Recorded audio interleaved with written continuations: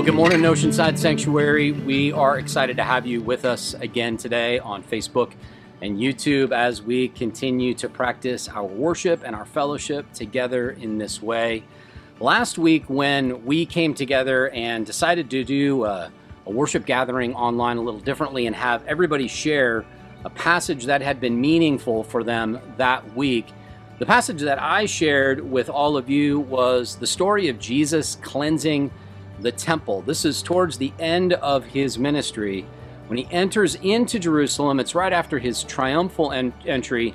And I read to you that passage that's fairly well known about Jesus going into the temple courts and turning over the tables of those who are selling doves and exchanging money and putting people into debt so that they could worship. And I read that passage to you because during a week where there was growing upheaval in the United States to protest anti-black racism and police brutality, what was heavy on my heart were the examples of Jesus's actions to act and to speak against the oppressive forces that existed in his world.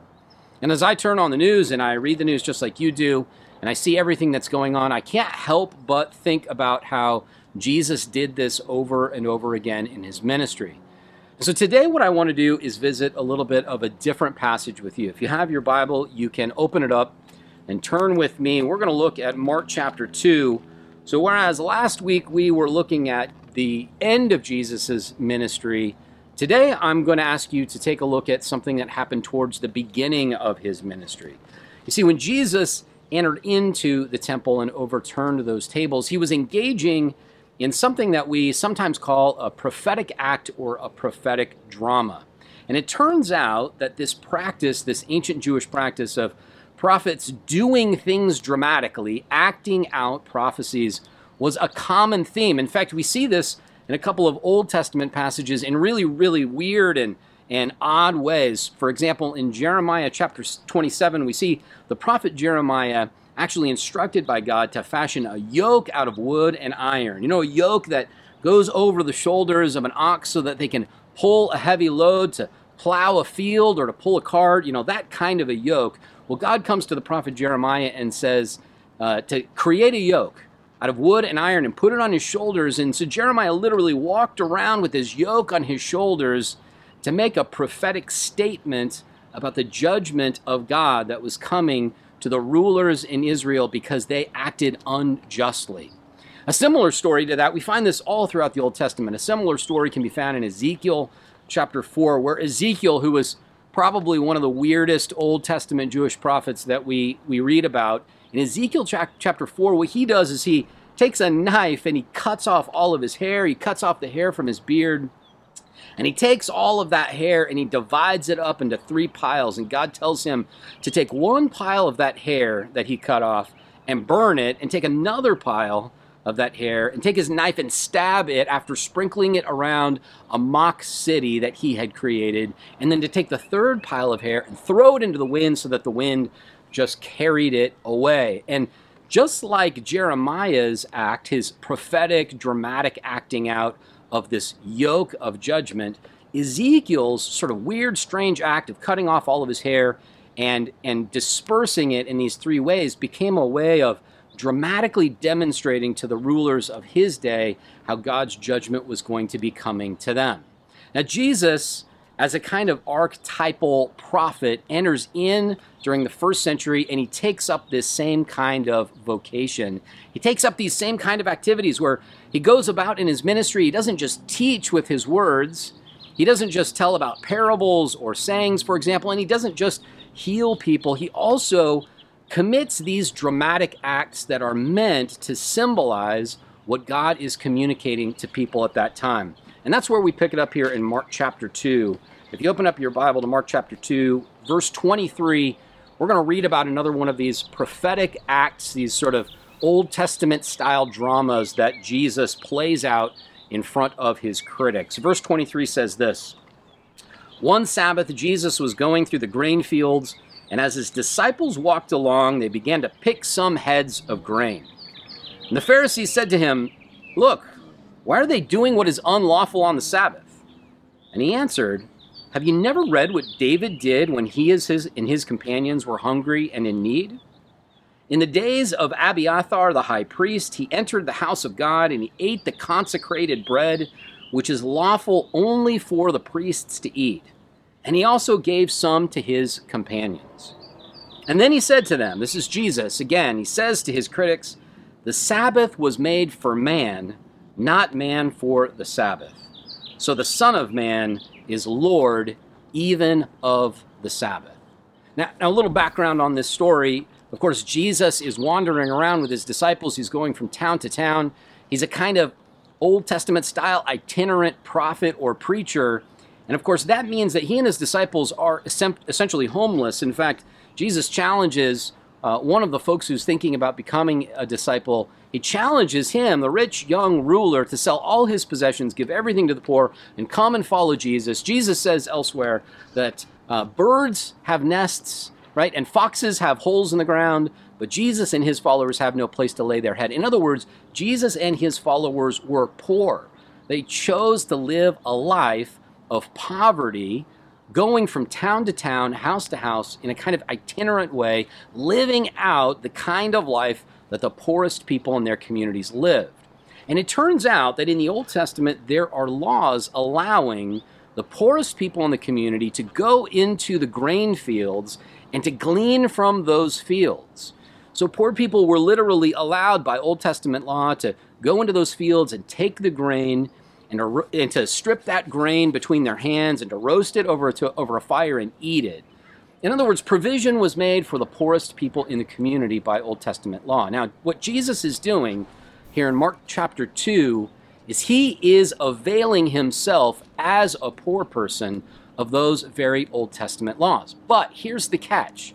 Jesus actually commits this act of gleaning from the fields with his disciples. He commits this act on the Sabbath day. And the Sabbath, of course, is the day that the Old Testament requires that we rest from our work.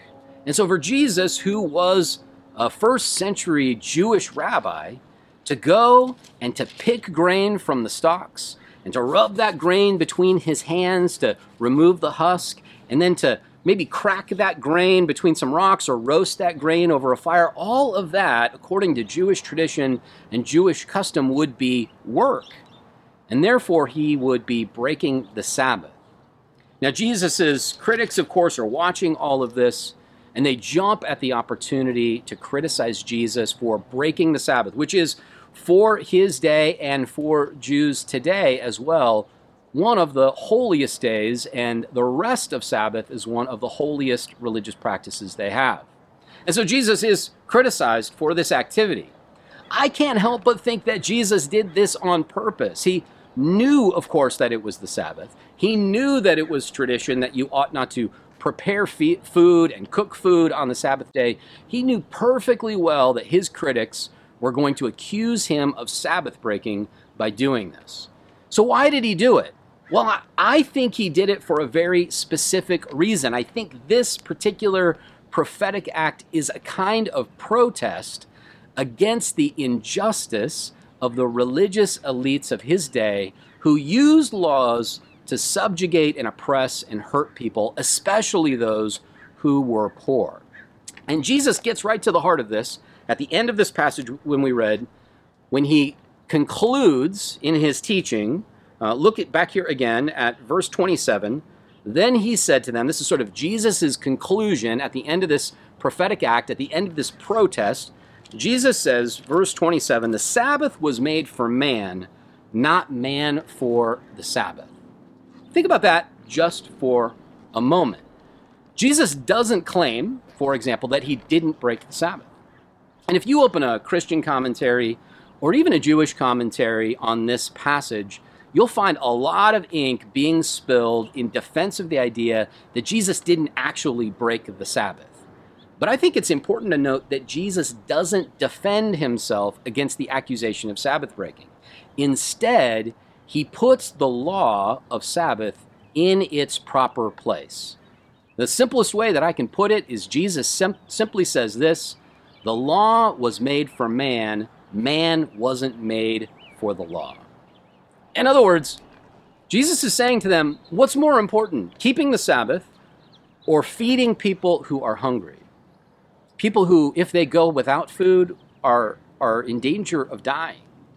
Jesus says that laws weren't given to us so that we could obey them. Rather, laws were given to us to promote our health, our well-being, and our flourishing. But unfortunately, sometimes, and I know that you know this is true, sometimes laws that were meant to help us grow and thrive and be healthy and flourish actually end up getting in the way and making things worse, causing people to be sick, causing people to live harmful and oppressive lives, and causing people to be subject to exploitation from others. That's just the reality of laws. Sometimes the very best intentioned laws, the most well-meaning policies end up having a negative effect on us. And when that happens, it ends up having a negative effect not just on those who are directly hurt, not just on those who are directly victimized. It has a negative effect on those of us who witness it and can't do anything about it or feel powerless to do something about it. In fact, there's a term for this. It's called moral distress. There's a growing body of literature around the idea of moral distress. And the whole idea of it is this, that when you are able to see somebody else suffering, when you're able to see somebody else being victimized or exploited, and something is standing in the way of you fixing that problem, it causes great moral distress in you. Now, we've been talking over the past several weeks about the idea of resilience and cultivating a spirituality of resilience. And it turns out that one of the things we've learned from this growing body of literature around moral distress is that one of the best ways to cultivate resilience is for you to learn how to act courageously in the face of moral distress. Now, I don't know about you, but it occurs to me when I read about these sorts of things that as a nation, as a people, as a society, right now at this time, we are all suffering from a kind of moral distress. When we see videos of black men like George Floyd being murdered in front of our eyes, even though it's across the country, even though it's outside of our direct ability to do anything about it, when we see a man whose neck is crushed because a knee leans on his neck for 8 minutes until he's asphyxiated, it causes moral distress in us because we can't solve that problem. And we live now in a time when, because of technology and social media, we are exposed every single day to moral harm and moral injury that we, for the most part, don't feel like we can do anything about. Some of the symptoms of moral distress include emotional exhaustion, disengagement from relationships, and a kind of distress that creates anxiety in you because you feel guilty about the fact that you can't solve this problem.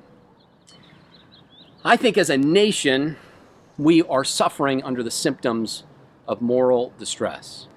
And I think one of the reasons we see such an incredible upheaval of protesting and pouring out into the streets with signs and with action to speak out and to demand reforms and changes so that things like this don't happen again, so that people like George Floyd or Breonna Taylor never have to be victimized again. The reason we see such a great outpouring at this time is because we literally have to act courageously and publicly in order to regain our resilience.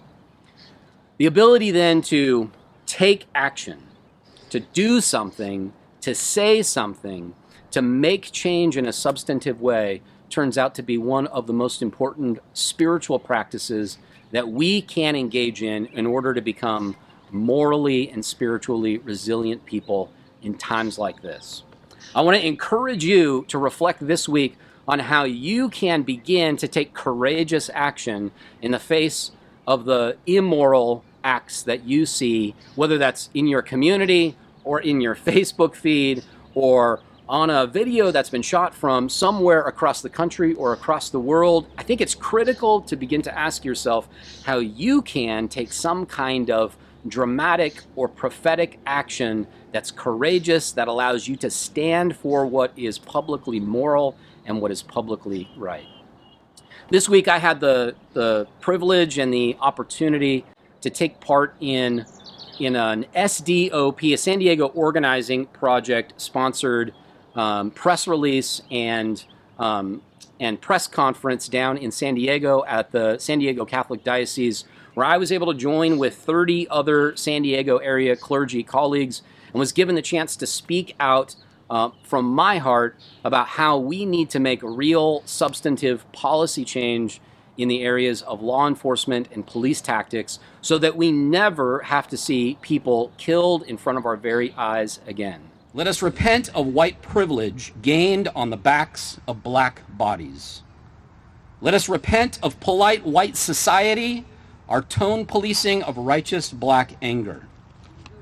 Let us repent of white economics and the looting of black America for white profit. Let us repent of white identities gained at the expense of our souls. KPBS News. In a time like this, I want to encourage you as members of the Oceanside Sanctuary to ask yourself how you can engage in some kind of action too, even if it's small, whether it's joining with a peaceful protest here in Oceanside or joining with signing a petition to bring about substantive policy change, or maybe it's volunteering with our Justice Works team so that we can take real action to see real lasting change made. Whatever action you take, doing that publicly and courageously is what allows you to move past that place of moral distress and gain the sort of spiritual and moral resiliency that will help you to last through these difficult and trying times. I want to end today by just saying a prayer and inviting you to reflect on how God might be calling you to engage in those kinds of acts.